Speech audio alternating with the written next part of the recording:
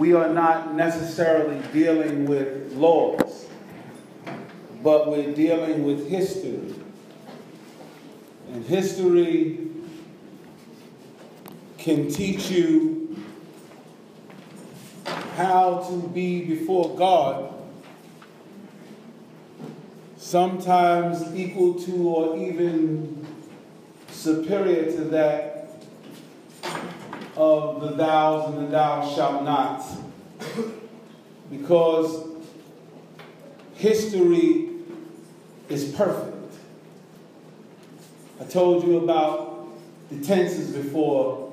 The past tense is also known as the perfect tense. Not because everything that happened in it was great, right? But that it's already done.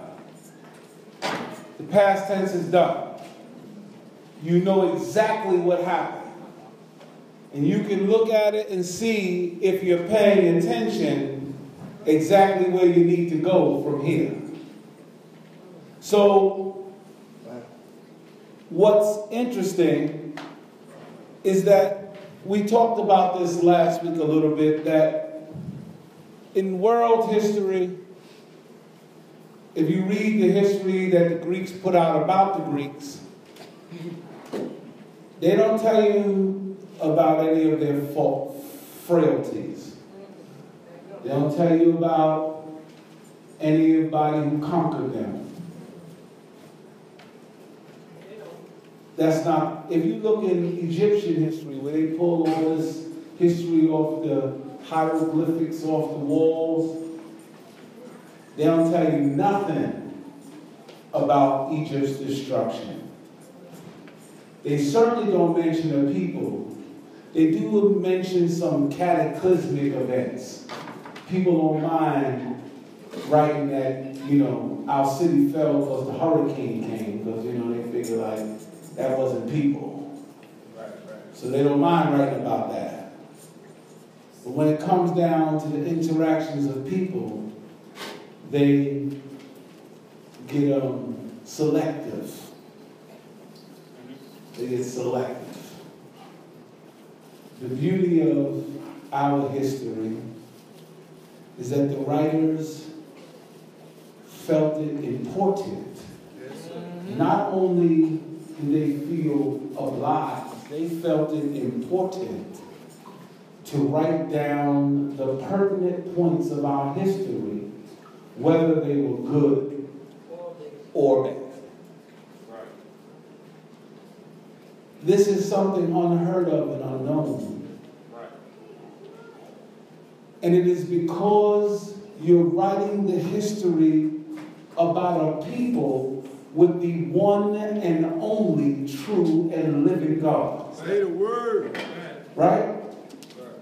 So you recognize what this is.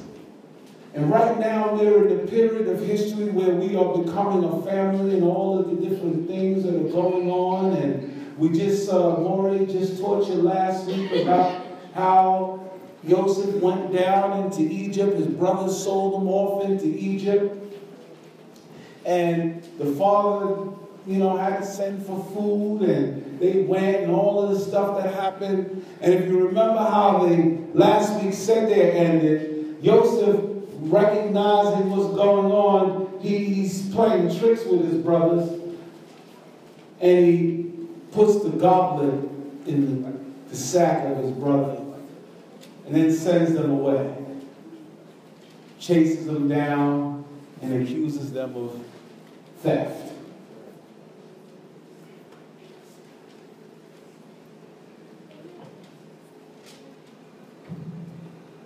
At that point, Joseph was the second most powerful person in that part of the entire earth. His power was unmatched by no one but Pharaoh himself. And here these brothers are, going back home to their Abba, full of food, great stories to tell. We ate with the governor. I don't know what happened, but the governor let us eat with them. They had stories to tell. Until that fateful moment when the servant said, you stole my master's cup. Then when they get back to Joseph, Joseph goes in further and goes, don't you know, man like me will indeed divine. I can see you. I saw you when you stole it. I saw you as you rolled off. It was soft knock. Yeah. Oh, yeah. Oh, that's one of my kids. I know how he was doing it. Didn't you know? Oh, yeah. That I saw you. You know, he did it. He put it in. He's putting work in. But now, this said there. What's this said there's name? What's the name of this said there? And it means? And he drew near. Who drew near? There was this brother among them named Yehuda. And I want you to know a few weeks ago there was a portion of history where it seemed abrupt and almost out of place. Where Yehuda's wife had died and he went up to the shearing and got a harlot and that whole story. And you might, what's that word? Never mind, I tell you, that was private. So, what I've heard people talk about that situation, to talk about our fathers and their baseness, because all they can see is themselves. I'm sorry, that's what it is. When people can only see base in a situation, that's because they can only see themselves, because that's who they are. That's where they come from. That's where they live. That's the place in their mind that they dwell. That portion of history was put into that, said there, not to talk about anything base. That portion of history was put in there to begin to show you the character of this man. Because at the end of the day, at the end of the story, right, when his daughter-in-law had come and she gave him the stick and his ring and the blah, blah, blah, after he had already condemned her to death, he said, oh, she's more righteous than me. And let me tell you what that says about his character. He was a man. Right? He was a man. He wasn't, you know, there's a lot of large male people. Even old, large male people. But being a man, that's a whole nother category. Yehuda was a man. That's why when his brothers said that silly thing, I didn't want to hear, and kill my son too. His father looked at his oldest son and was like, you still don't get it, do you? But he let Yehuda take the boy because Yehuda said this hour, on my word, I got him. You know what that meant? That man had been a man before his father recognized in him manhood. So now here comes Yehuda to address the sovereign, to tell him what he needs to tell him in order to save his little brother's life. Let's go. Let's read what this man said in the 44th chapter of the book of Bereshit, that is Genesis, in the 18th verse, and it reads on this wise. And Yehuda came near unto him and said, O my Lord, let thy servant, I pray thee, speak a word in my Lord's ear, and let not thy anger I burn against thy servant, for thou art as Pharaoh. My Lord asked his servant, saying, have ye a father or a brother? And we said unto my Lord, we have a father, an old man, a child of his age, a little one, and his brother is dead. He alone lived left of his mother, and his father loved him. Thou said unto thy servant, bring him down unto me, that I may set my eyes upon him. You know, every year we teach this Sunday, and someone goes, oh, they told too much information. They didn't have to tell him he had a father. They didn't have to tell him he had a brother. Right here, see, everything's not written all in the same space. Right here, Judah says you asked about that. See? You asked about that. We got to be careful how we deal, especially we deal from a position of having only the words that's in front of us when that's not always the whole story. I don't know whether y'all heard me or whether that means anything to you. But we get to start talking and pointing fingers and saying stuff because we think that we smart and it makes us sound like we smart, and we start blowing and talking, and what you need to do is watch your mouth. Because what Yehuda said was, you asked me about my father and my little brother. And we told you. We told you because you asked. Right. Let's go. And we said to my Lord, the lad cannot leave his father, for if he leaves his father would die. And you said unto your servants, except your youngest brother come down, you shall not see my face anymore. And it came to pass when we came to thy servant my father, we told him of the words of my Lord. And our father said, go again, buy us a little food. And we said, we cannot go down if our youngest brother be not with us. Then we will go down. For we may not see the man's face except our youngest brother be with us.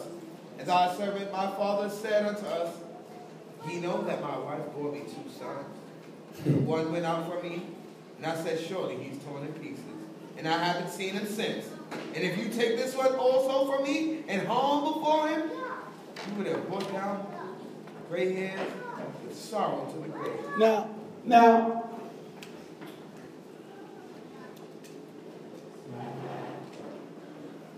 I wanted to talk about family dynamic. This is what I really want to talk about today. I want to talk about family dynamic. Because sometimes we do things as people, and we're so blinded by our own desire that we forget that our actions have ramifications that reach far beyond our own selves. Did you hear it?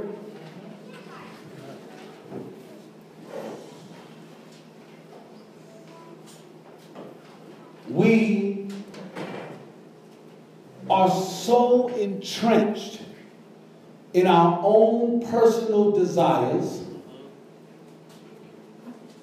that we make excuses and find reasons to do things that are harmful to the family because it's what we want.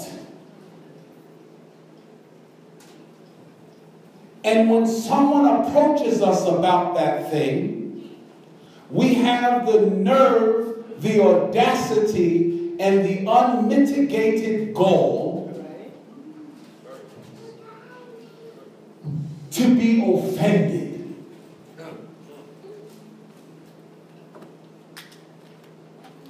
Well, y'all know me. Every so often, I'm offensive. That's just what it is. If I get too bad, the veteran will start clearing my throat. Maury will start whispering behind me. Chief, this is what he does on his book. I get all the signs. So, let the drama commence.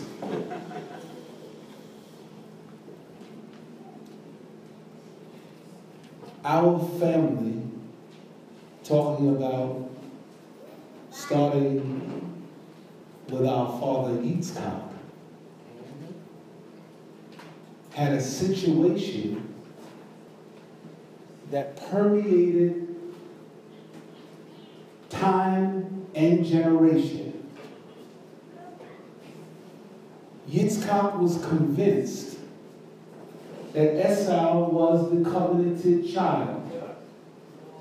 He was convinced of this not because he was, as the Maftir said, evil or stupid, but his father had told him that it's all about this seed. So in his mind, he was being compliant. And so the boy who would jump down off the rocks and kill the mountain goat with his bare hand, that's the guy I want to leave in charge of my seed. This is not, the only problem was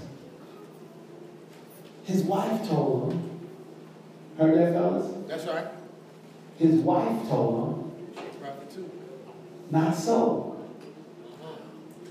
I already went.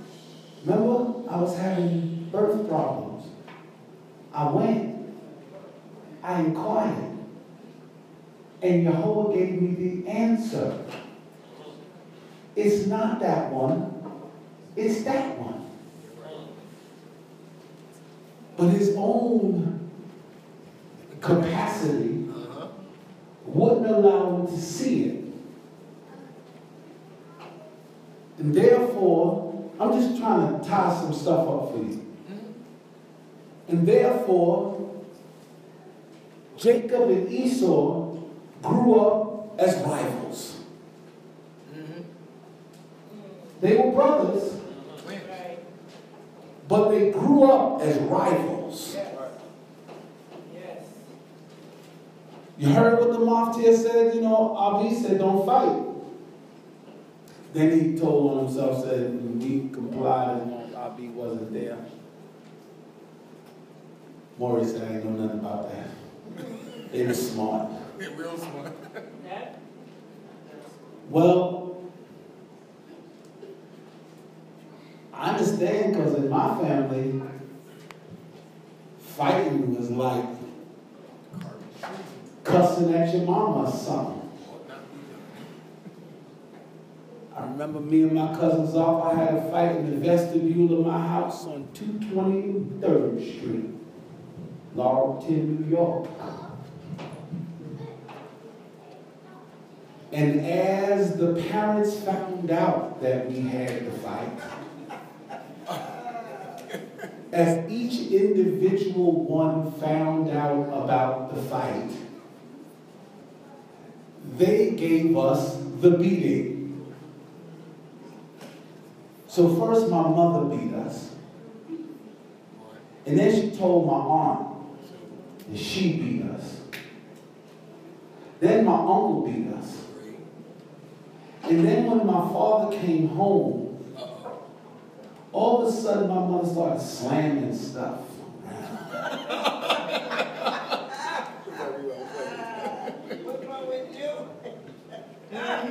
Oh, y'all thought that was okay. Y'all, oh Lord, y'all thought, and we sitting there like,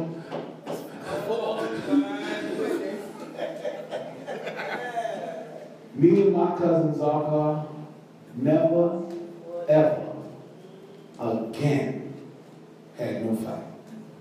There was no fight. Me and Shemel, we argued a little bit. A little bit. That was counted with sin children sin. And you better do it like you do Temptations too. Because there was no fighting allowed. Because you had to be brothers and sisters, period. That was the end of the story. That's right, no fighting. Sometimes people here go, I thought you said that was your cousin. But this didn't you say your sister? Yeah, in my family, that's all interchangeable. All interchangeable. Sister, cousin, well, no matter. It's all interchangeable. Because the parents were interchangeable. Yeah. Y'all laughing at me, I'm telling you the truth. Didn't matter. I said, emo, whichever one turned around, that was good. Good. Right. Teamwork. You hear me what I'm telling you? So, these boys grew up as rivals. It was a natural state of being to be rivals for them. Do you hear me? When he went back to his brother, he came back to his brother after all of those years in the mindset that his brother was going to fight him. And he was right, because his brother was coming that way. You don't come with 400 men when you come to make peace. You understand? When you make peace, you don't come with the gap and the thing. You don't come with the gap making peace. Right? So now Jacob, in coming back to his brothers, sets up his own children to be rivals. He separated them according to the love that he had for their mama. Not, no more. He said, if this one get caught, maybe these will escape. But Reuben, Shimon, Levi, and Yehuda, they was teenage boys, and they could fight. Say what? They wasn't up front. The other 4 handmaid children was up front. Younger, more vulnerable. Do you hear it? When you establish a rivalry, and I've listened to this in Israel, we don't even think about it. We laugh at things. Oh, that's just the way that one's children do. Especially men who have more than one set of children. About, oh, that's the one that. No, that's not how you're supposed to do that. You are the. Like I used to tell people when they would tell me, well, you got Shakur by this one and that he's by this one. Look, they're all my children. Right. They're all my children. And I'm not going to love them no less because of who their mama is. They're all mine. What I'm telling you is that you cannot think that the things that you do are not going to affect them as they grow up and in turn make them to be the people that they're going to be and what's going to affect their children after them. You have to be cognizant of the fact that the actions that we take are real and important in the minds and in the actions of our family and our children. And when you set up yourselves to be rivals and enemies amongst one another, because a lot of times, and I'm going to say it, I listen to husbands, especially in polygyny. They want to keep their wives from being mad at them. And that's the paramount issue. It don't matter what's going on with them cotton picking kids. I'm sorry. I tell y'all, I ain't heard no clearing throat, beating, nothing yet, so I'm good.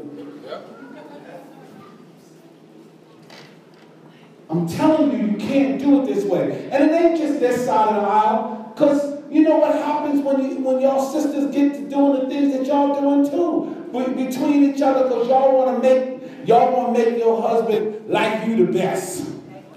So you start doing stuff, and the family start going crazy, and nobody's paying attention to the very gift that God has given you. Because you think that, I'm listening to this, and I'm sick of it, because I've heard it too much in my life when it comes down to Israel, when they go, oh, our children are resilient. No, they're not. They're children. You just learned a new word and you want to say it.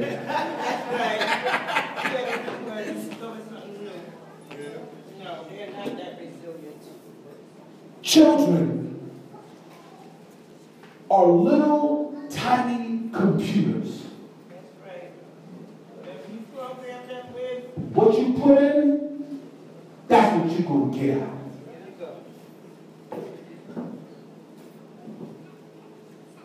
You teach them hate, they will hate. If you teach them to lie, they will lie.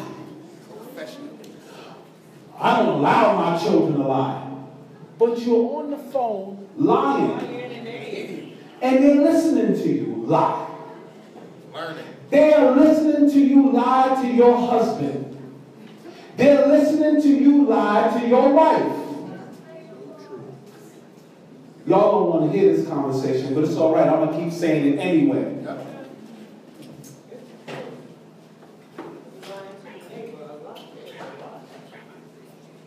We're listening. You're listening.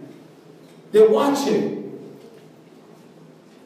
When you get together with your friends and you're talking about that brother or that sister over there while your children are listening to you.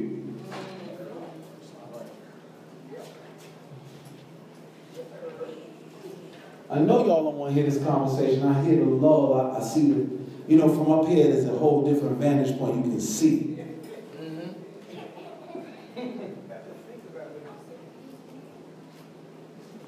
But I'm saying it because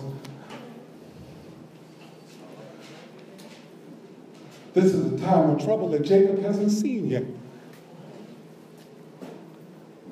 See, we think that we've come through, we slid through the slavery and the debauchery and the beat downs and the this, but before the redemption is going to come a time of terror that we have never, ever, ever, ever seen.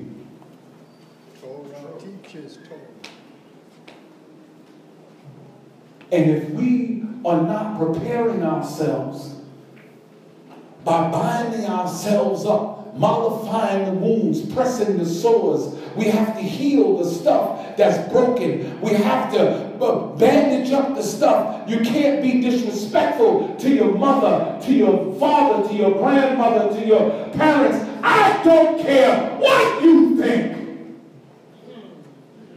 Well, they not this, and they shut your mouth. Agreed. Because God said that your days may be long. What? That's what he said. What? He didn't talk about their days. He said, honor them that your days could be long. What are you thinking about? Children, y'all don't even know what disrespect is anymore. Y'all ain't got to answer me, but just think about it. How many people in this room text while other people are talking to them? Don't answer me. You don't even got to answer me. Because you've now come to a place where that's not disrespectful. That's just what we do. What do you mean? Oh, you so old-fashioned. This is what we do today. We text and we talk. At the same time.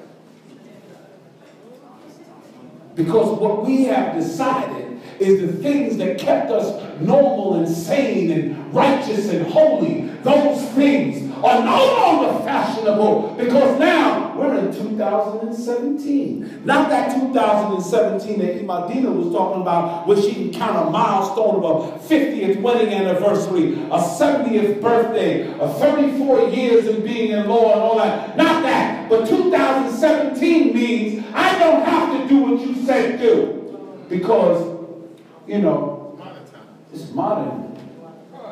SMH. LOL.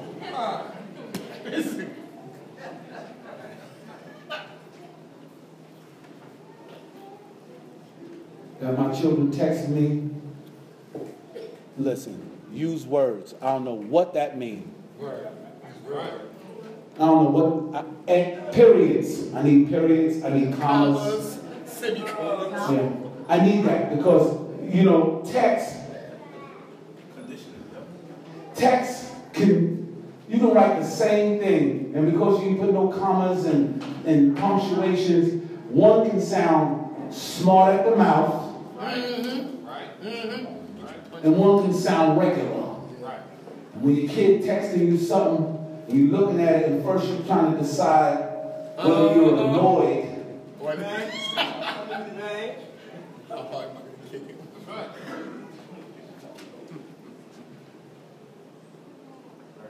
But we don't want to talk about this because this is not comfortable. We don't ever want to talk about stuff that's not comfortable. Only time we want to talk about discomfort is when we talking about somebody. Because we good at that. We experts. We know how to talk about people.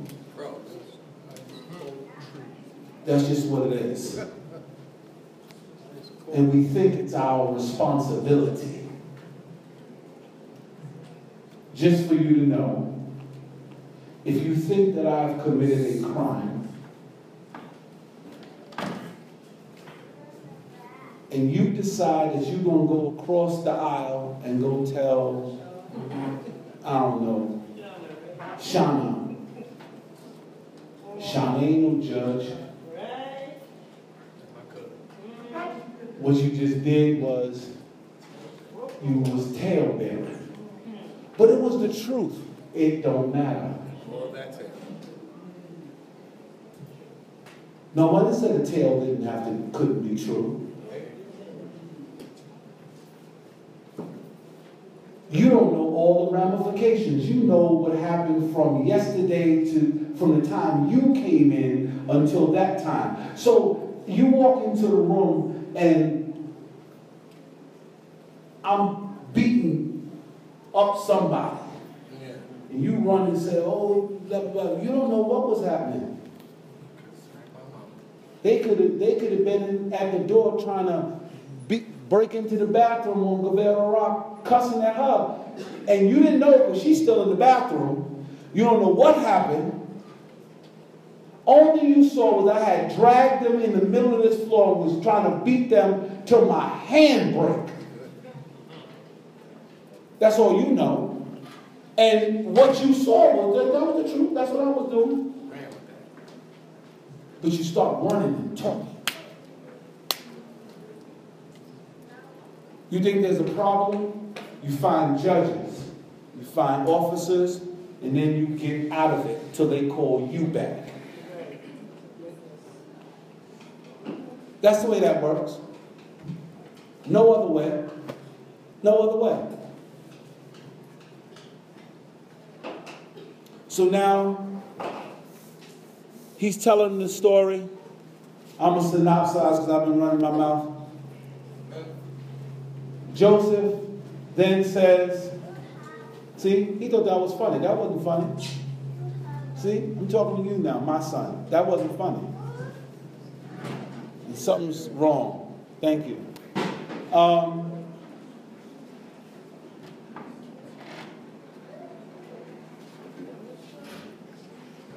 Joseph now is at this point,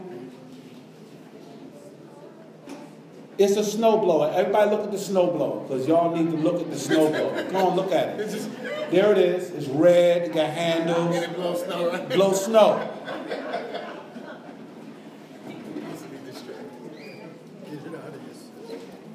Y'all got a good look? We can get back to this here?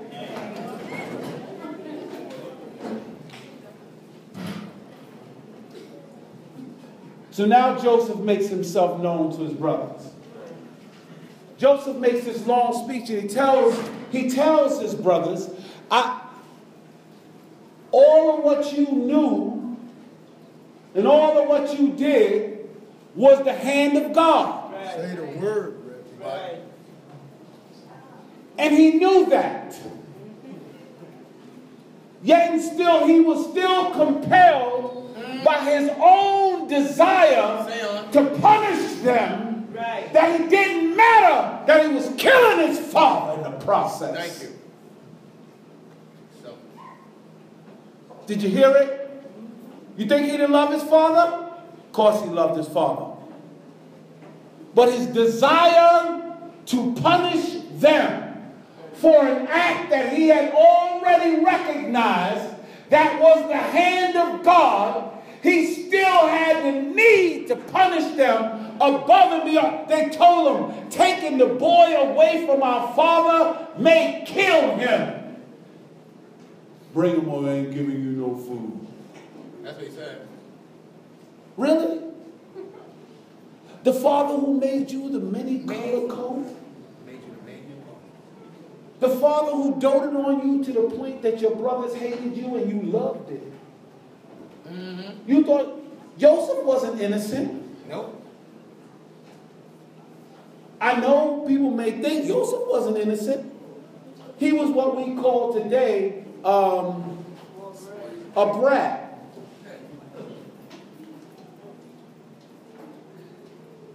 Yes, God had given him the dreams, the bowing and the this and the that. But if I already know you mad at me, Stay on. that dream didn't help. No, it didn't. You could have just kept that all to yourself. But you needed to tell it. And then you got really out the box. Then the sun and the moon. Watch your mouth, boy. And the 11 stars bowed down to me. Me and Maury argue about this, but his mom and father did not bow down to him. That might be right. Huh? I don't think you're right.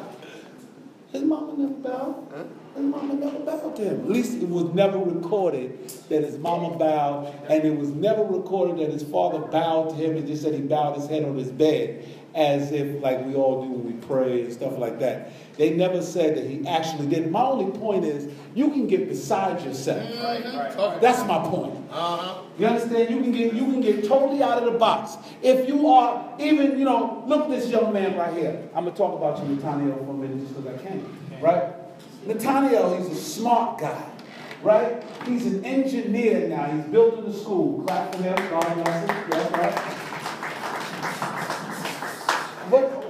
But sometimes he like my son. They don't know when to close that mouth. Don't know how to just discreet. Always jibber.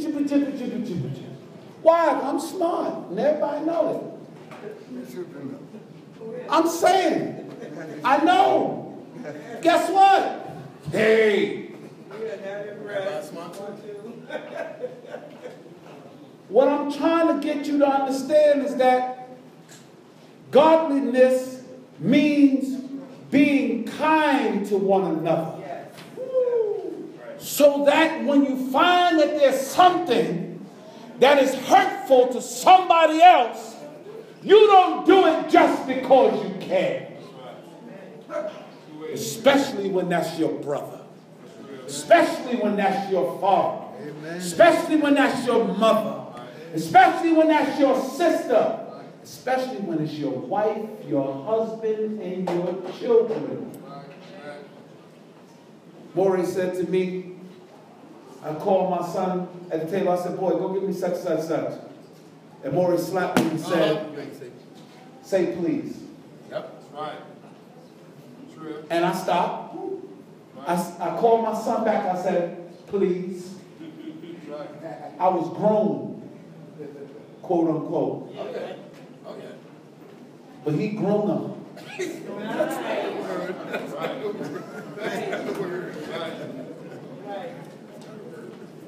Teach by example. And if I want my children to say please and thank you, they're going to say please and thank you because I said please and thank you.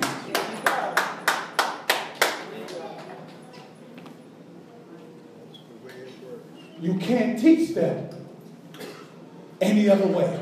Right. Do it diligently. Right. That's what God demands here. So now Joseph goes on and he cries and weeps and hugs his brothers.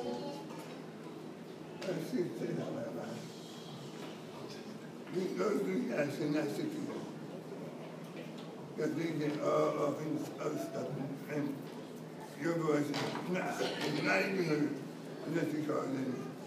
Move. I ain't got no pen. I ain't got a penny in that nickel. You got to move, and you got nothing right there. They call him Shimon, Judah. What I'm telling you is that you have to not be in a position where your actions are going to be hurtful to somebody else. And you can't always use the excuse, I wasn't thinking. Because that's what God gave you a brain for. Yes, sir. You're supposed to think. And you can't get mad when someone reminds you to think. Somebody tell you, think about that. Oh, always going to tell me what to do. Think. It doesn't change. It doesn't change. We have to be of the mind that the work that goes on of raising a family, of building a community, has to be for the glory of God, not for ours. Amen. Say the word. Amen. Sometimes we get the two confused. I tell people this. People ask me, they roll up on my car. I don't make it no secret. So I'm about to say it publicly just in case anybody that didn't know, y'all can talk about me later. It don't matter. They roll up on me. You listen to gospel music? Some of it. Yep. Tell them why. I listen to it because the Israelite music, I love it. Don't get me wrong. I love it. But Israelite music talks about how great we are. Right. And we want what we want God to do for us. In our situation. So forth and so on. Got a couple of them that give thanks to God. And those are my favorite. Baruch Hashem rank right up in the top. Yep. Right? But when someone says,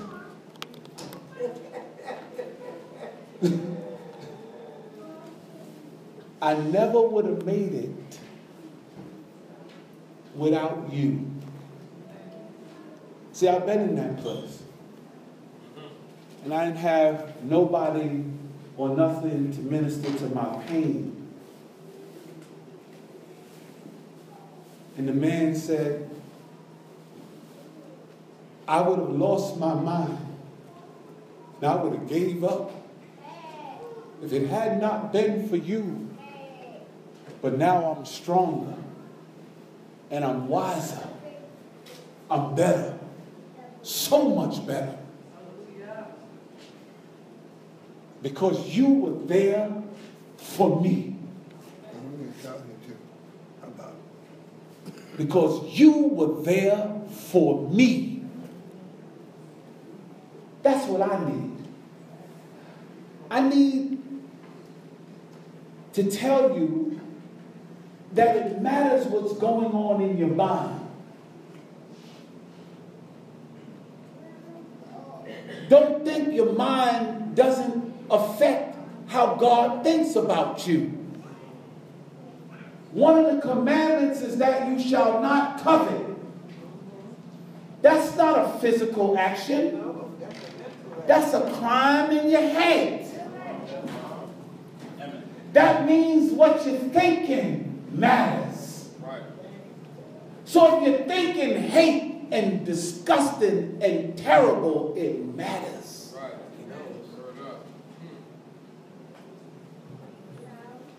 Joseph finally came, once he had satisfied all his little get-me's. When that man Yehuda stood up and reminded him of what it was that he had put at risk, it said he couldn't control himself no more. You know, he still had more planned. Oh, yeah. The cup thing showed you he still had more stuff planned. He wasn't finished. Right. But the man presented to his face what he had done. And he cried and they wept. Right? But when he started giving out stuff, now I want you to hear this now, because some people don't think this means anything. But when you started giving out stuff, when he got to Benjamin, he gave him 5 times as much. There we go again. What you doing? Y'all were just supposed to be making up. Y'all were supposed to be understanding that y'all all one man's kids. Right, sure. Why are you still putting separates?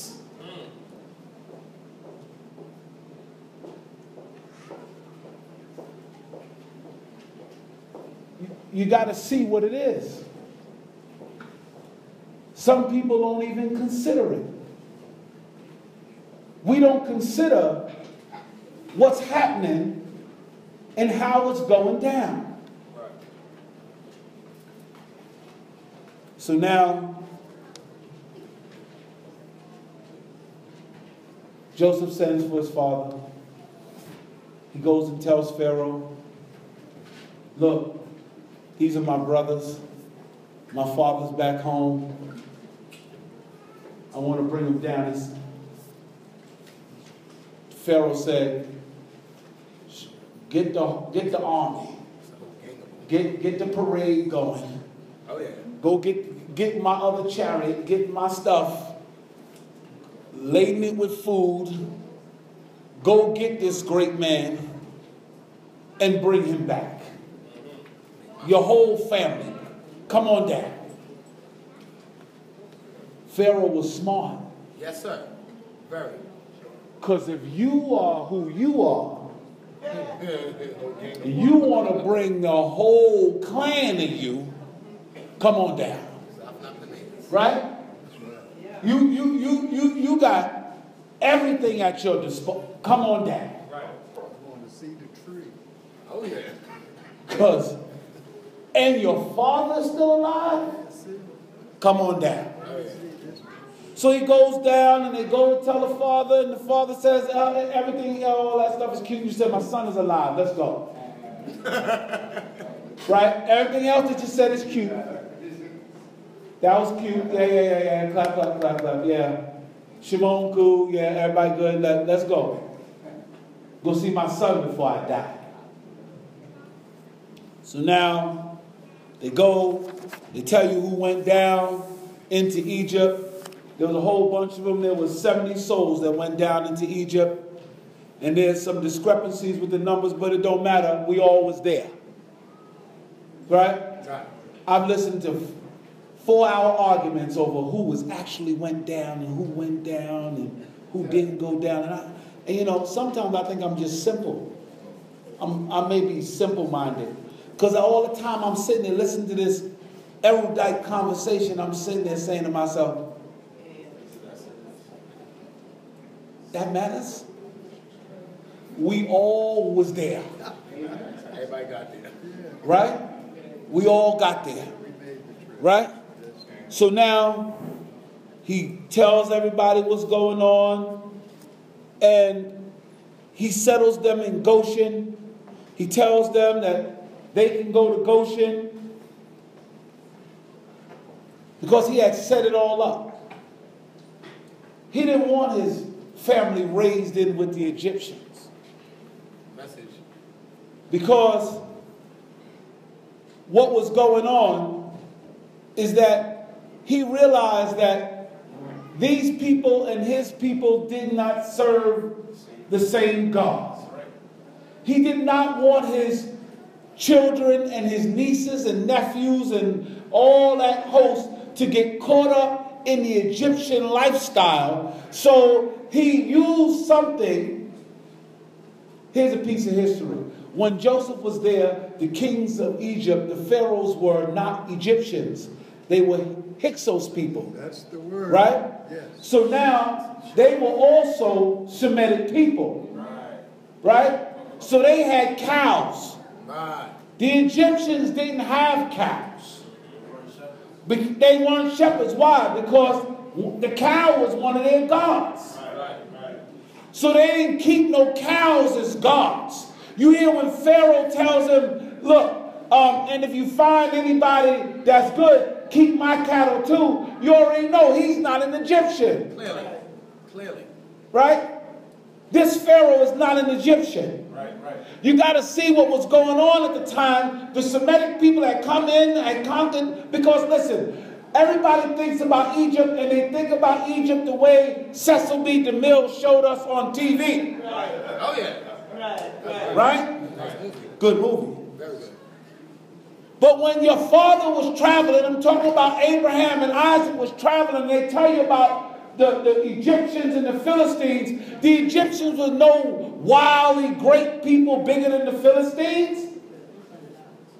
I'm going to prove it to you in a minute. Yep. They were just another group that was out there. So now, here it is now. They're all going now, and everything that's happening, the years of plenty, is changing Egypt into the metropolis of the time. Yes. Because all of the people who surrounded the Philistines, the ites, you name them, 1 through 17, right? They all had to get to Egypt to eat. That means all the money of the arena of the world is coming into Egypt. Yes? So now all of a sudden Egypt is transforming right while we're coming down, and Joseph don't want his family to have no part of that. So he knew the Egyptians hated cattlemen. Clearly the Hyksos weren't dealing with the Egyptians as if they were slaves. They were a people that had enjoined themselves together, which was not uncommon in those days. When you see your cousin or your uncle, depending on which way you're looking at him, Esau, he went and got in with the Horites, yes? And they made a great population and made kings and so forth. It wasn't always about a conquering situation. Sometimes it was a situation of symbiosis, yes?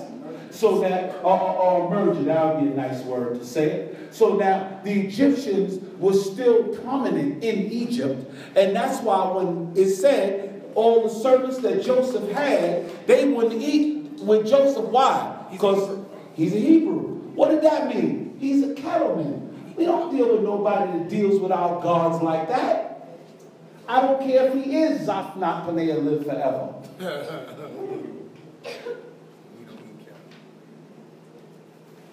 So here they were. And I think this is about one of my favorite lines in this portion. In the 47th chapter, we're almost done. In the 5th verse. Let's start there, 47:5. And Pharaoh spoke unto Joseph, saying, Thy father and thy brethren are come unto thee. The land of Egypt is before thee. And the best of the land make your father and your brethren to dwell. And the land of Goshen cause them to dwell. And if thou knowest any able men amongst them, make them rulers over my cattle. Yes, Tumshi. And Yosef bore in Yaakov his father and set him before Pharaoh. And Yaakov blessed Pharaoh. Pharaoh said unto Yaakov, How many are the days of the years of your life? And Yaakov said unto Pharaoh, The days of the years of my sojournings are 130. Few and evil have been the days of the years of my life. They have not attained unto the years of the lives of my fathers in the days of their sojourn. Yaakov blessed Paro and went out from the presence of Pharaoh. Now, this is what I want to say.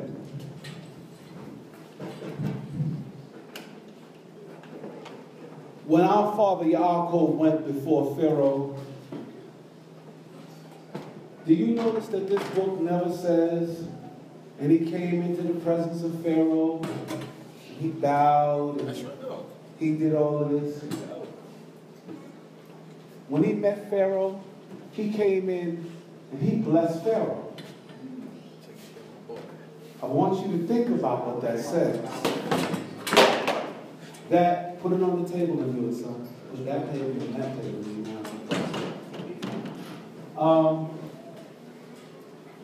When our father Yaakov went in before Pharaoh, the one who blesses is the one who is the authority. Of course. You got to hear me when I'm telling you. Pharaoh had came to know Joseph as a man of God. Right. Joseph now tells Pharaoh, I'm not the man of God. I'm the son of the man of God. But here he is, the most blessed man on the planet. The one who God has spoken to. The one who God has blessed. BAKBY, Yaakov. Joseph comes in, and Pharaoh's mind has to tell him what's going on. Oh, yeah. You ever been around somebody you just know, you just feel like you go in their presence and you know you're clear, right? You just walk into their presence and you recognize that this is a person of God, right? You knew it when you walked in their presence. You could just feel it. Your father Yaakov clearly walked with that kind of stature, because when he walked into the palace room, he blessed the Pharaoh. Think about what that says. God bless you, son. What you got to talk about? That's right. Yeah. How old am I? I'm this age, and my years have been terrible. My fathers and them had a better life. And longer. And longer, yeah. And now I'm going home and go to bed now. Bless you, and I'm going. That's what God will do for you if you walk with him. I don't know whether you heard me. Today, right now, how many of you have experienced going in and it's your boss or somebody that's supposed to be superior to you, and you go in their presence and you clearly realize that You're Jacob. now all of a sudden they're sending for you because they want to be in your presence. I know some of you in this room have had that experience. They want to be in your presence. They recognize, if you don't know which one is, they recognize that the things that God put in your mind and the things that God put on your heart is something that they need to attain to. It's funny. I'm just telling you, every day, my boss comes and stands at my desk. And people on the job go, oh, so what was you talking to George about? I don't know, the weather, and this, to that. But he find a reason to stop by my desk every day. He wave at everybody, goes and says hello, but they go, yeah, he says hello, but he stops and talks to you and this and that. They don't know. Most time they come and go, especially when the holy days are coming. What's this one about? He didn't get that wisdom. Now, he's a Jew. ish. But he come and he want to know. He took the little picture that I didn't tell this man nothing. I told him I wasn't coming to his little soiree because I was going to D.C. I didn't tell him there was a picture. Find the picture. Oh, no. So now he put the picture up. I thought he just put the picture up at his job. He went and put the picture up in his house. I said, he come by and said, I was at my New Year's party and everybody wanted to know how did I get a picture? Who are them people with the president and why you got that picture? He says, that's my rabbi.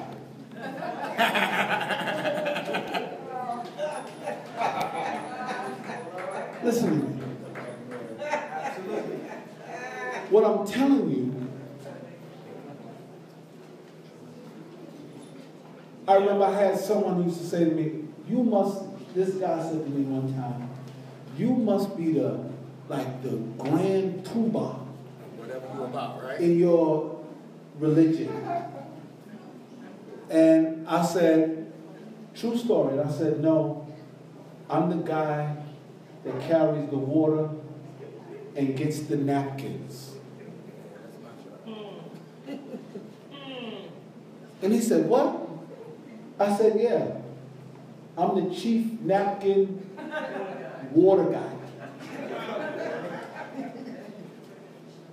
He said, that's impossible.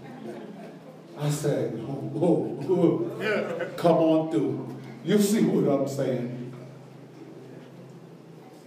You stay with God and it becomes apparent. Yeah. Let me tell you another secret. Staying with God and it becoming apparent will shame you into doing better too. How many of you have ever had somebody on your job or in your circle tell you, you don't do that. You can't do that. And you realize that they're watching you. And all of a sudden, you find yourself becoming more and more aloof from all their nonsense and their stuff because they look at you in a better light than you see you. That's true. Nobody know what I'm talking about? Yes. I'm telling you that this is all about the thing that I started with. The family dynamic. How we deal with each other. How we function with each other. It is a standard of righteousness that the Most High God will not allow to be diminished. I close this section with telling you this. Ending this history. When the famine got so bad on the people came up to Joseph and they bought grain, yes? They bought grain for the first year. They bought grain till their money ran out. The second year they came and said, well, we can't hide that we ain't got no more money. Right. So we will sell to you our horses. Take those. Joseph took those, gave them food. Yep. Oh, yeah. He didn't say nothing. Nice. What you gonna get by year 3?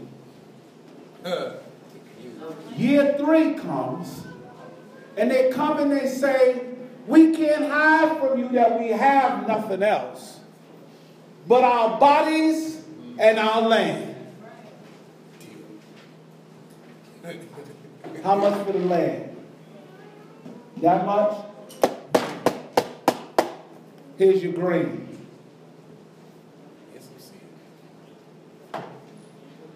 So you survived the 7 years. You survived in the 7 years because now you have sold to Pharaoh not only everything you own, but you sold yourself to Pharaoh. Uh-oh. Now, listen to me what I'm about to tell you now, because some people get a little upset when I say this. But, you know, here we go again. It was your father, Check it out. Joseph, who made Pharaoh the god of Egypt. It's a fact. Yeah. It's a fact. I own the people. Absolutely. Yeah. That's a fact. It wasn't that they declared this. If you as a singular entity own all the land, all the money, and all the animals, and the people, By definition. you own them. I was just thinking the same thing. I was thinking what Rolfe would say. You own them like the shirt on your back.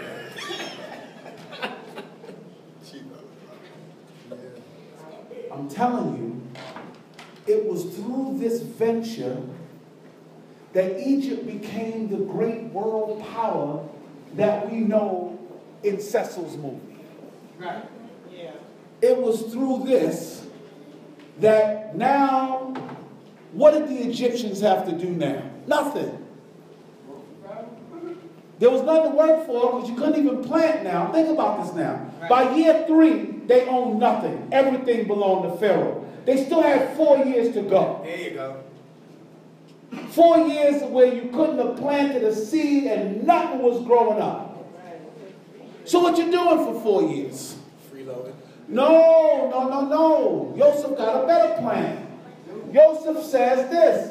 Listen, you sold me your land. I don't want you too attached. Right. You live in California? Good. You moving to New York. Pick up your bag. Because that's all you got. Right. Pick up your bag. You don't own nothing. The house is mine. This is mine. Everything's mine. Pick up your bag. There'll be a transport. You can't afford it, but I got you a transport. And we're going to move you to the other side of the kingdom. So all of the eastern folk went to the north, to the west. The northern folk went south. The southern folks went there. The middle people, they dispersed in the corners. What am I saying? He made sure that you were definitely not on your property or what used to be your property. Because now, you know, when you own your land, even though you sold it, you still feel its ownership. Right. Because there's a connection. Right? But now you're in some foreign territory. You're being allowed to live there because you don't own anything, and the only people that can own something are the priests. You remember going forward just for a minute? Just think about it. When Moshe rolls in and people got to talk to Pharaoh about what he's doing, it was the priests that could tell him. Because they were the only ones that didn't feel like slaves. Yep. They had a free mouth. Because they still own stuff. It was your father who did that. And I don't mean it in a negative way. I'm saying Genius. the Israelites made Egypt great. Fact. While they run around all these open teps and hippo nips and everybody pounding their chest talking about the great Egypt. Nothing without the Hebrew. The great Egypt wouldn't have been nothing without the Hebrew. That's a fact. Just know how it went. Right? Just like all the rest of them. Just like the other Egypt. This one, Babylon, you name them. Oh, yeah. Every hegemony in the earth has had you to make it great. I'm trying to tell you, God set it up this way. So now, Jacob bought everything for Pharaoh. He now owns everything. Everything is good. He got the people in the land. And now, simply put, the only thing they got to do is have a renaissance. Right. Y'all don't hear it? They tell you that Egypt was the greatest mind and it came up with the math and they did all of that. And I'm not denying. I'm only saying they were able to do that because just like when Europe went through its renaissance and stopped being cave dwellers, Right. when it went through its renaissance, it was because they didn't have to fight any wars. Right. Over the time that Egypt was now the most populous and biggest and wealthiest country, they didn't have to fight a war. Only thing they had to do was turn their sights on science and math and building and astronomy and all of these different things that made Egypt great. And the bottom line is that wouldn't have happened without the little Hebrew boy named Joseph. Don't let nobody take your power away from you. Let somebody else walk around y'all going to. I don't even understand. Israelites call me. You going to the debates? With who? Who we debating? We baiting the Egypt time. Really? At this stage of our existence? Are you serious? I'm not debating Egyptians. I'm not debating Muslims. I'm not debating Christians. I'm not debating nobody. I got one job. Tell them who God is. That's it. That's my only job. Tell them who God is. And if you tell them who God is enough, they're going to realize who God ain't. Message. Right. I don't have to fight with you. I don't have to argue with you. This is the great King. That's it. So I pray that somewhere along the line that everyone in this room, please listen to me. Think about your family. Think about what things you could do to de-escalate the trouble in your own house. Not, and men, I gotta tell you, follow your father Yehuda in this one. Be a man. Message. Sometimes you gotta take the lump. Sometimes you're not getting out of it unscathed. That other woman gonna be mad because you didn't do it right in the first place.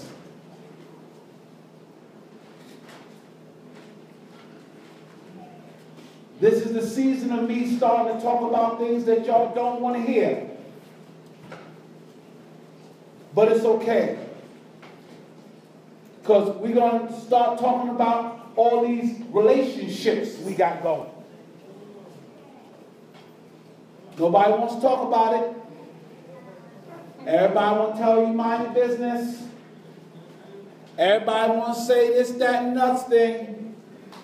But we got children that are growing up watching what we do. Amen. And learning to do exactly what we did. Amen. And then when they do it, you want to beat them. You ain't supposed to be doing that. You looking them in their face while you doing it. And telling them it's not righteous.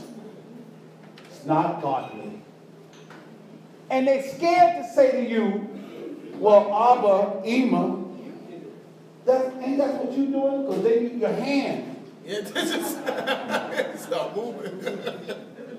Hand coming. You gotta stop. Because if we don't stop it, God is not going to be on our side.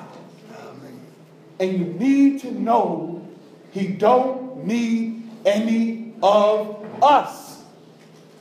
The whole world is waking up knowing that he's God. I'm trying to tell you right now, God is allowing me to go here and there. And these people are saying, this is who I am. This is who I am. Teach me. I just want to put your hand on me. Sorry, God, I'm telling you, just put your hand on us, right? Put your hand on us in the name of God, bless. No arrogancy, no holiness, crawling. He'll tell you, we felt uncomfortable.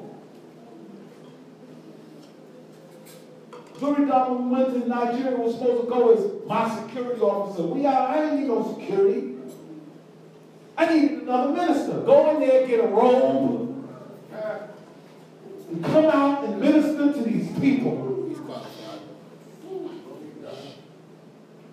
They were crawling on me.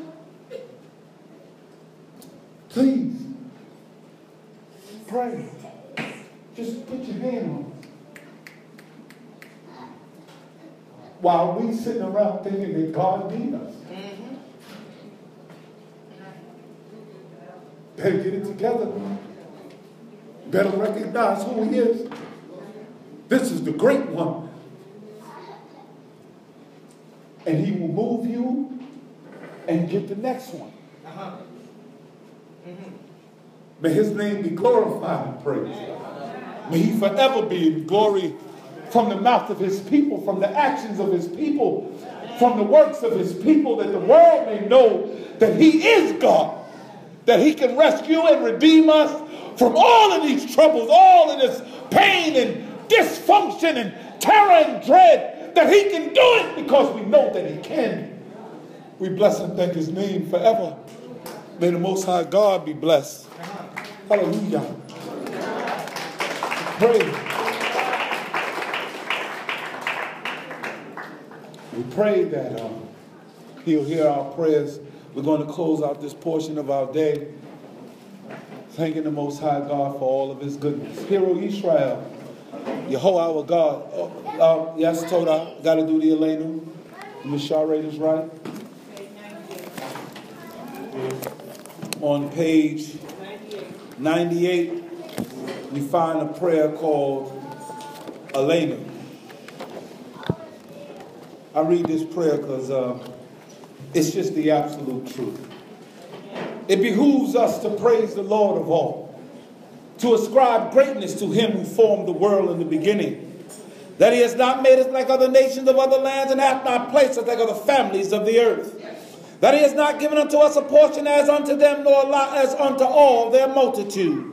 For we bend the knee and prostrate ourselves and make acknowledgement before the supreme King of kings, the Holy One, blessed be he, who stretched forth the heavens and laid the foundations of the earth, the abode of whose glory is in heaven above, whose dwelling whose majesty is upon the loftiest heights. He is our God, and there is none else. In truth, he is our King, and there is none besides him. As it is written in his Lord, know therefore this day and lay it to thy heart, that the Lord, he is God in heaven above, and upon the earth beneath, there is none else. And therefore we hope in thee, O Lord our God, that we may speedily behold the glory of thy might, when thou remove the abominations from the earth, and the idols shall be utterly cut off, when the world shall be set under the kingdom of the Almighty, and all the children of flesh shall call upon thy name, when thou wilt turn unto thyself all the wicked of the earth, and all the inhabitants of the world shall know and acknowledge that unto thee every knee must bend, and every tongue must swear. Before thee, O Lord our God, shall they kneel and fall, and they shall give honor to thy glorious name. They shall all accept the yoke of thy kingdom, and over them thou speedily reign forever and ever. For the kingdom is thine, and to all eternity wilt thou reign in glory. As it is written in thy law, the Lord shall reign forever and ever. And it is said, and the Lord shall be king of all the earth. In that day shall the Lord be one, and his name one. Hear, O Yisrael, Yehovah our God, Yehovah is one. Shema Yisrael.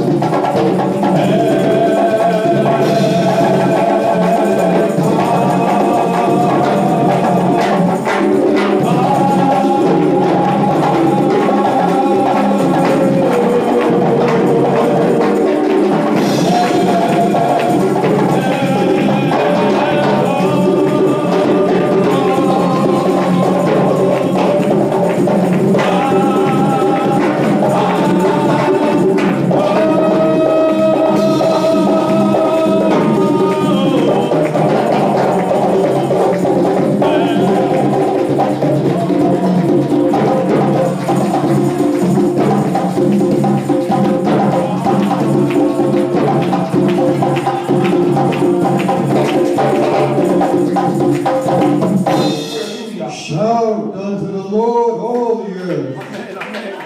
Serve Yahweh with gladness.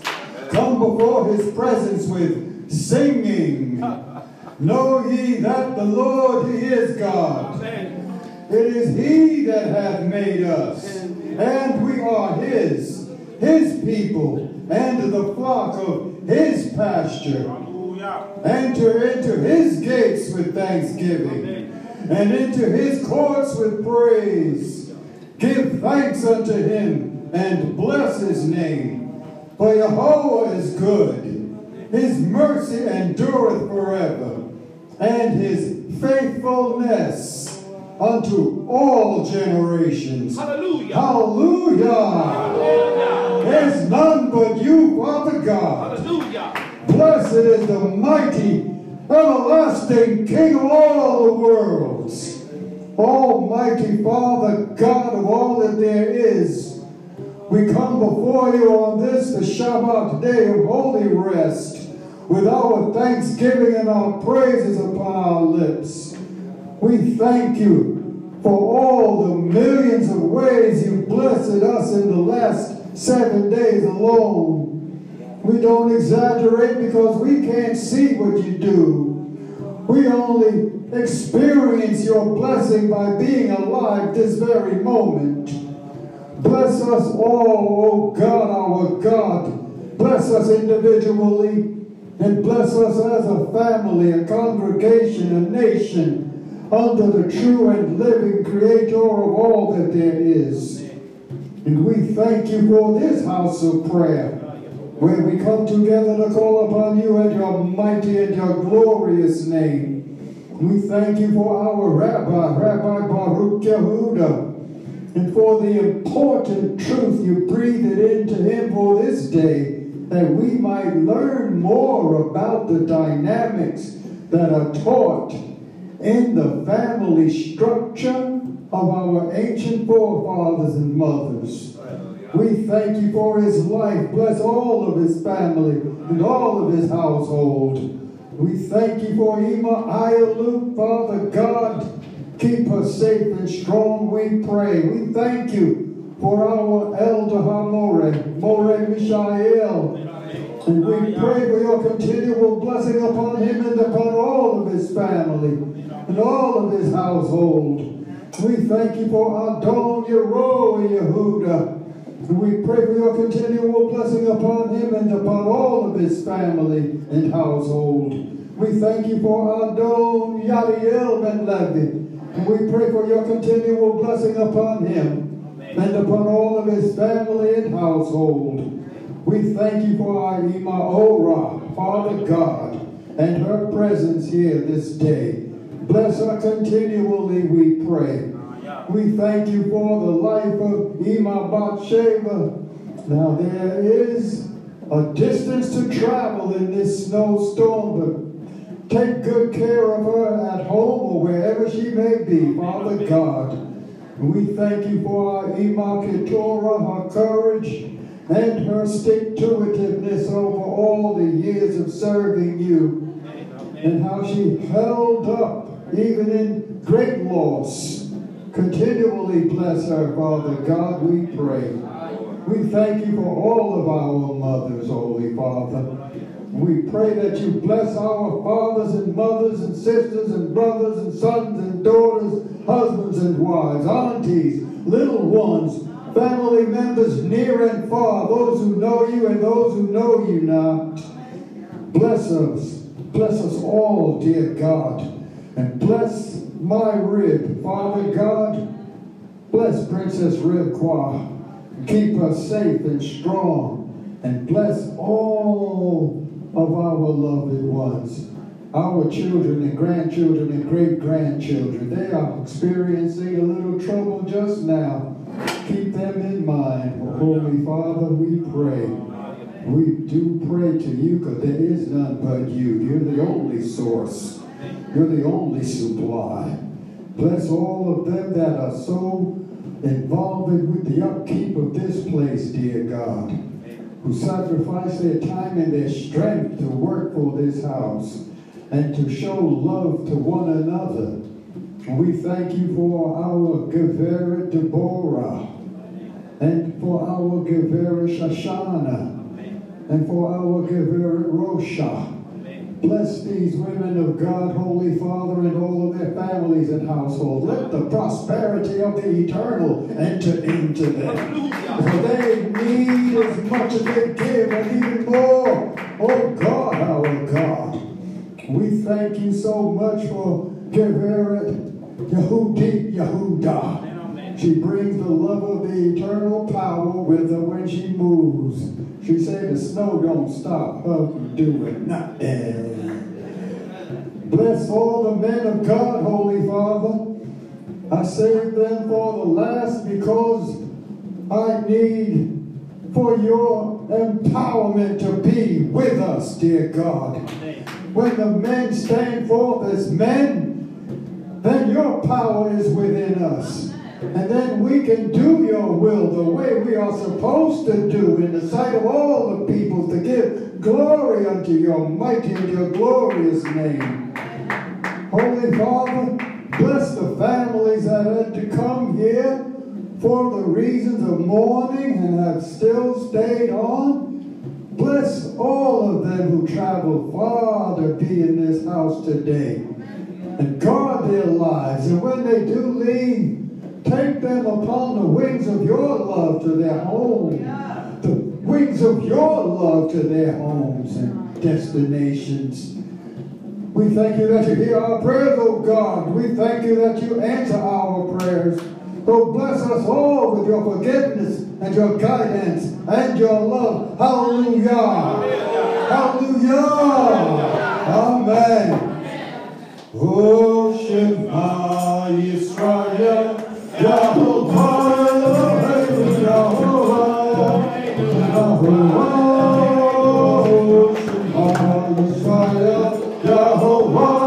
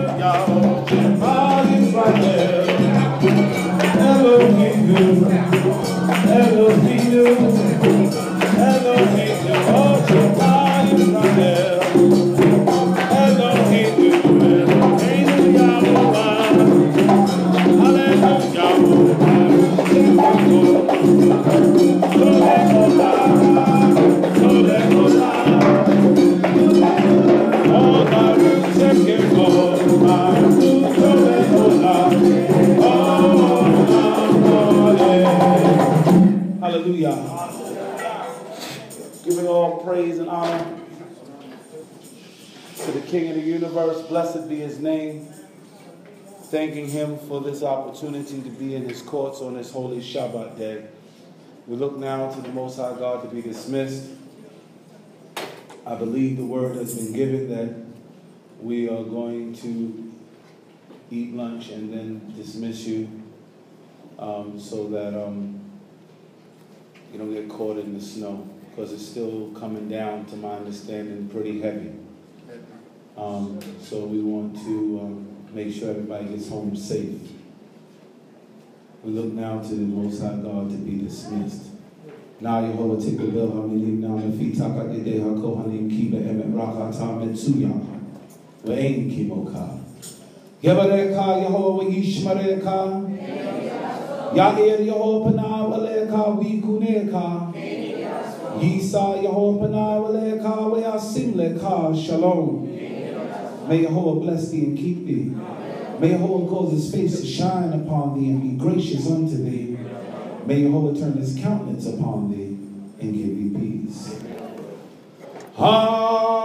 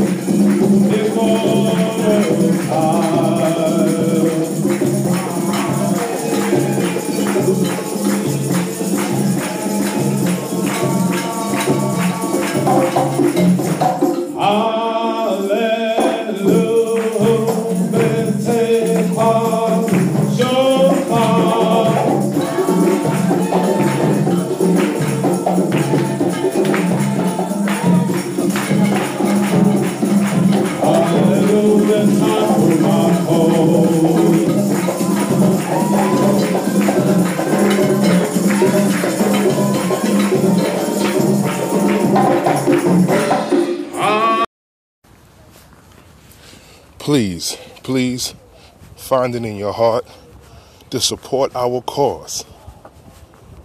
The Bnai Adath Fire Relief Fund. You can send your donations to GoFundMe.com/help Bnai Adath. We greatly appreciate you and your efforts to help rebuild a pinnacle in our community.